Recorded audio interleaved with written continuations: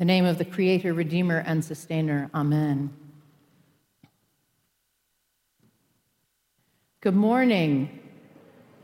It is Transfiguration Sunday, the apex of the liturgical season we call Epiphany. Since the beginning of January, week after week, we have been moving towards this day. We have been given hints and intimations, stories and signs and symbols, including a star, a dove, jars of water turned into wine, all leading us to this moment, literally this mountaintop experience.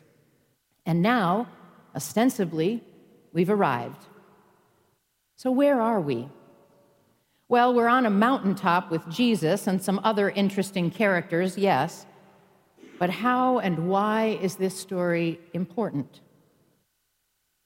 And as we know from life, mountaintop experiences, however powerful, aren't places we can stay forever. So what happens after that for them and for us? And why do we read a version of this story this Sunday, year after year after year? You see, in our 3-year cycle of scheduled readings called the lectionary, the story of Jesus' transfiguration is assigned to this particular Sunday every year, the Sunday that ends the season we are finishing, which is also the Sunday just before we begin the season of Lent. So here we are, trying to find meaning in a story that will most likely never make sense from any kind of empirical or analytical perspective. But a story I want to suggest this morning may, in fact, give us some strength for the journey and a glimmer of hope in an otherwise dark and uncertain time. This is a hard time for many of us. In the Episcopal Church, we continue to struggle with the Archbishop of Canterbury's decision to uninvite the spouses of lesbian and gay bishops to the global gathering of Anglican bishops, Lambeth 2020. And Tuesday, many of us watched as the special conference of the United Methodist Church voted to pass the traditional plan, doubling down on the denomination's policies prohibiting same-sex marriage and calling homosexuality incompatible with Scripture, and is designed to expedite trial and deposition of all LGBTQI clergy. So I begin this morning with a big ask. Stay with me. Please stay with me here. Suspend your understandable scrutiny and maybe even a bit of disgust these days with the institution we call the church. Let us not confuse, conflate, or confound Jesus' message of radical love, inclusivity, and equality with the all too human responses of limitation, scarcity, ignorance, fear, and misunderstanding. Let's start with the gospel lesson we just heard from Luke and have a quick recap. We are near the end of Jesus' ministry, and he has taken Peter and James and John up a mountain. Cue dramatic climbing music. And while they are up there, something remarkable, or we might say unbelievable, happens to Jesus. Everything about him changes.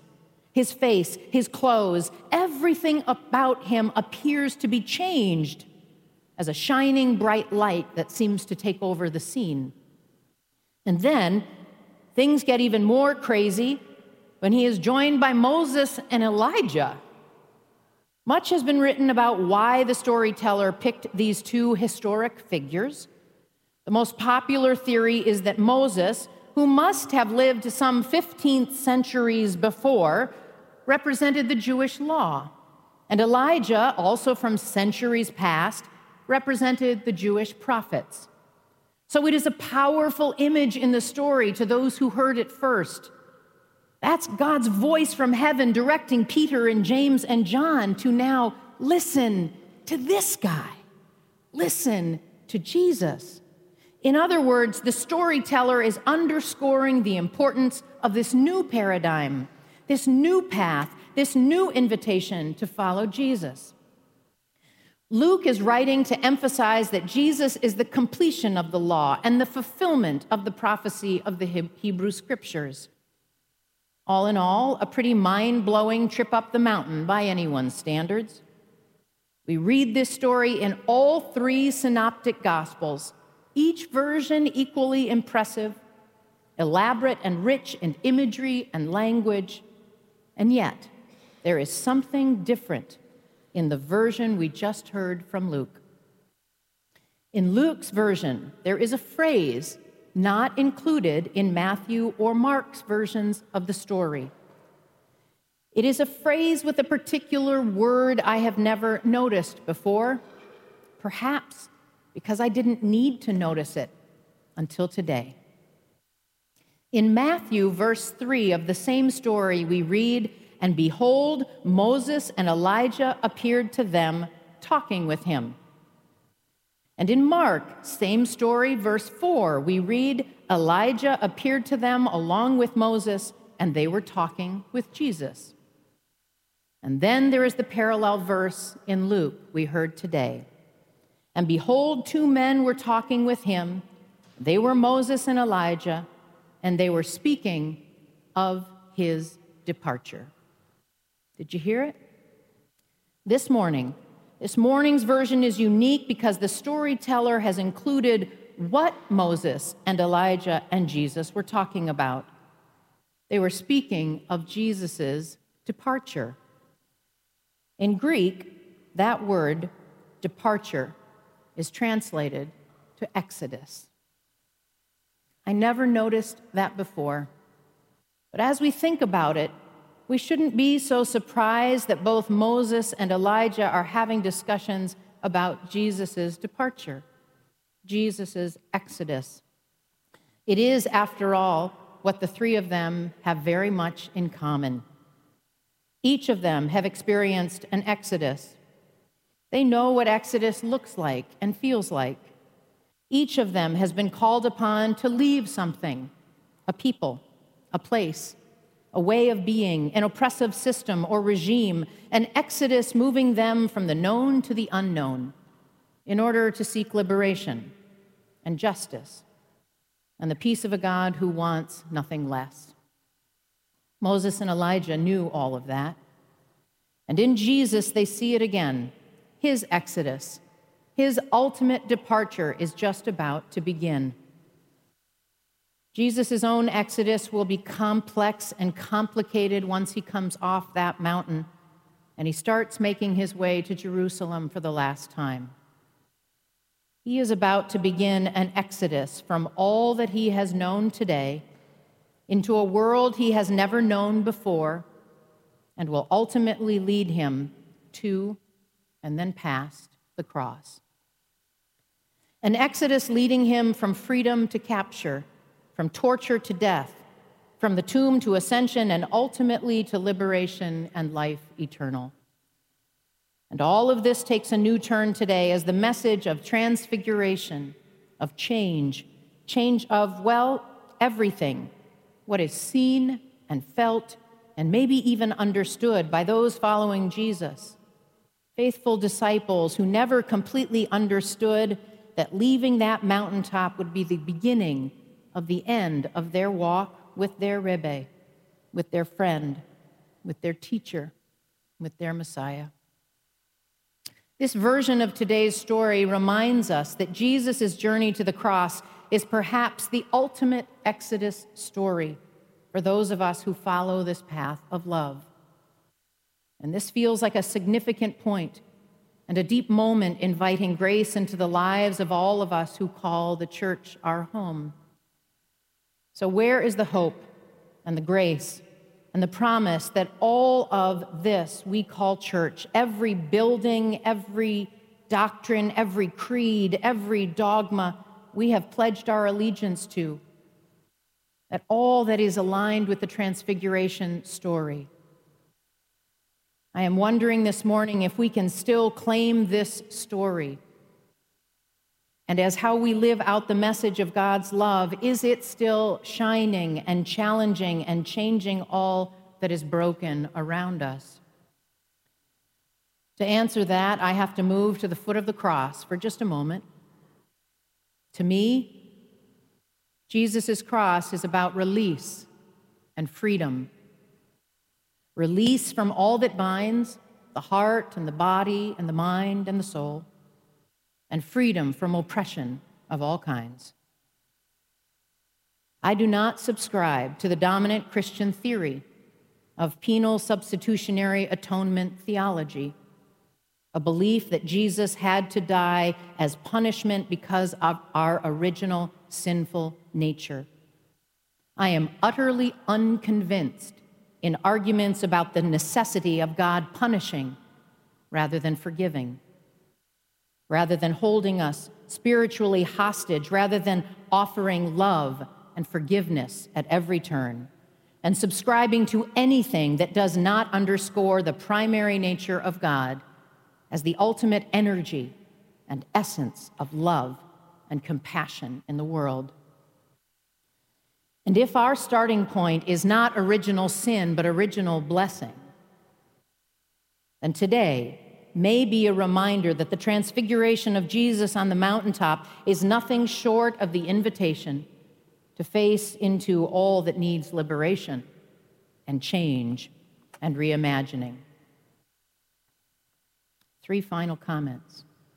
First, to all in the Methodist Church who are hurting, we love you, and we stand with you in solidarity. I pray we can be a place and a people of solace and compassion and deep listening. My hope is that we will live into the challenge of refraining from giving advice and instead show up and try to discern, and this may be the only time you ever hear me say this phrase, WWJD. What would Jesus do? Really and truly, how best can we be friends? Can we be brothers and sisters in Christ? Second, moving closer to home, regarding our ongoing frustration with the Anglican Communion's unwilling to invite all to the table for Lambeth 2020, I want to read a portion of a letter that was written 2 days ago by the Episcopal bishops of New York, one of whom is my friend, the Right Reverend Mary Glasspool, and is the only current married lesbian bishop in the United States. Their letter to their diocese says this: so much of our dismay over the Archbishop's decision is that we are so blessed by the inclusion of members of the LGBT community in the full sacramental life of this diocese, including ordination and access to marriage for same-sex couples. We are graced by the lives and witness of the countless gay and lesbian priests, deacons, and laypersons who have enhanced and magnified our common life by the depth of their faith, by their courage, and by their self-offering of their lives to the service of God and God's children. We will be taking to Lambeth the lives and stories of all the LGBTQ people in our diocese. We will be taking the hard histories and the holy graces of people who have asked only to receive from their church the dignity and love which they have received from their God. We will bear witness to the struggle and the triumph, and we will give voice at Lambeth to the voiceless, many who will not be there. We will carry to Lambeth the spirit raised this year on the 50th anniversary of Stonewall in this, our diocese, and the celebration of World Pride Week. We, the 3 bishops of your diocese, will go to Lambeth so that you will be at Lambeth. That summarizes who I want us to be. Not people who have it all figured out, but people willing to live into what the Transfiguration may be all about. A time of change, a time of reordering and an exodus from old ways, and the courage to live and move forward and further into the heart of God. And finally, a word to just us, closer to home, here at Trinity. Sometimes things happen that remind me of God's grace in spite of all my own personal efforts. And when you hear the offertory this morning, that is what I want you to remember as you leave and go out into the world later today. We didn't plan this music for today. Well, of course, we planned it. But Nate had no way of knowing what I was going to stand here and say, and know that the message that you will hear in the song that we will sing could actually, once again, have taken place, the place of this entire sermon. So I want to end with just a few of the lyrics, changing only the words slightly to include us all, and ask that you take them into your heart, into the place that God made and blessed as holy and beautiful and good long before any of us ever walked this earth, into that place that God is ready to transform into freedom and release. We are not strangers to the dark. Hide away, they say, because we don't want your broken parts. We've learned to be ashamed of all our scars. Run away, they say. No one will love you as you are. But we won't let them break us down to dust. We know that there's a place for us, for we are glorious.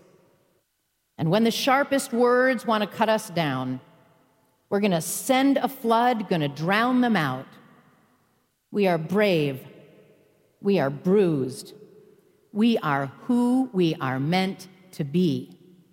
This is us. May it be so, my dear friend.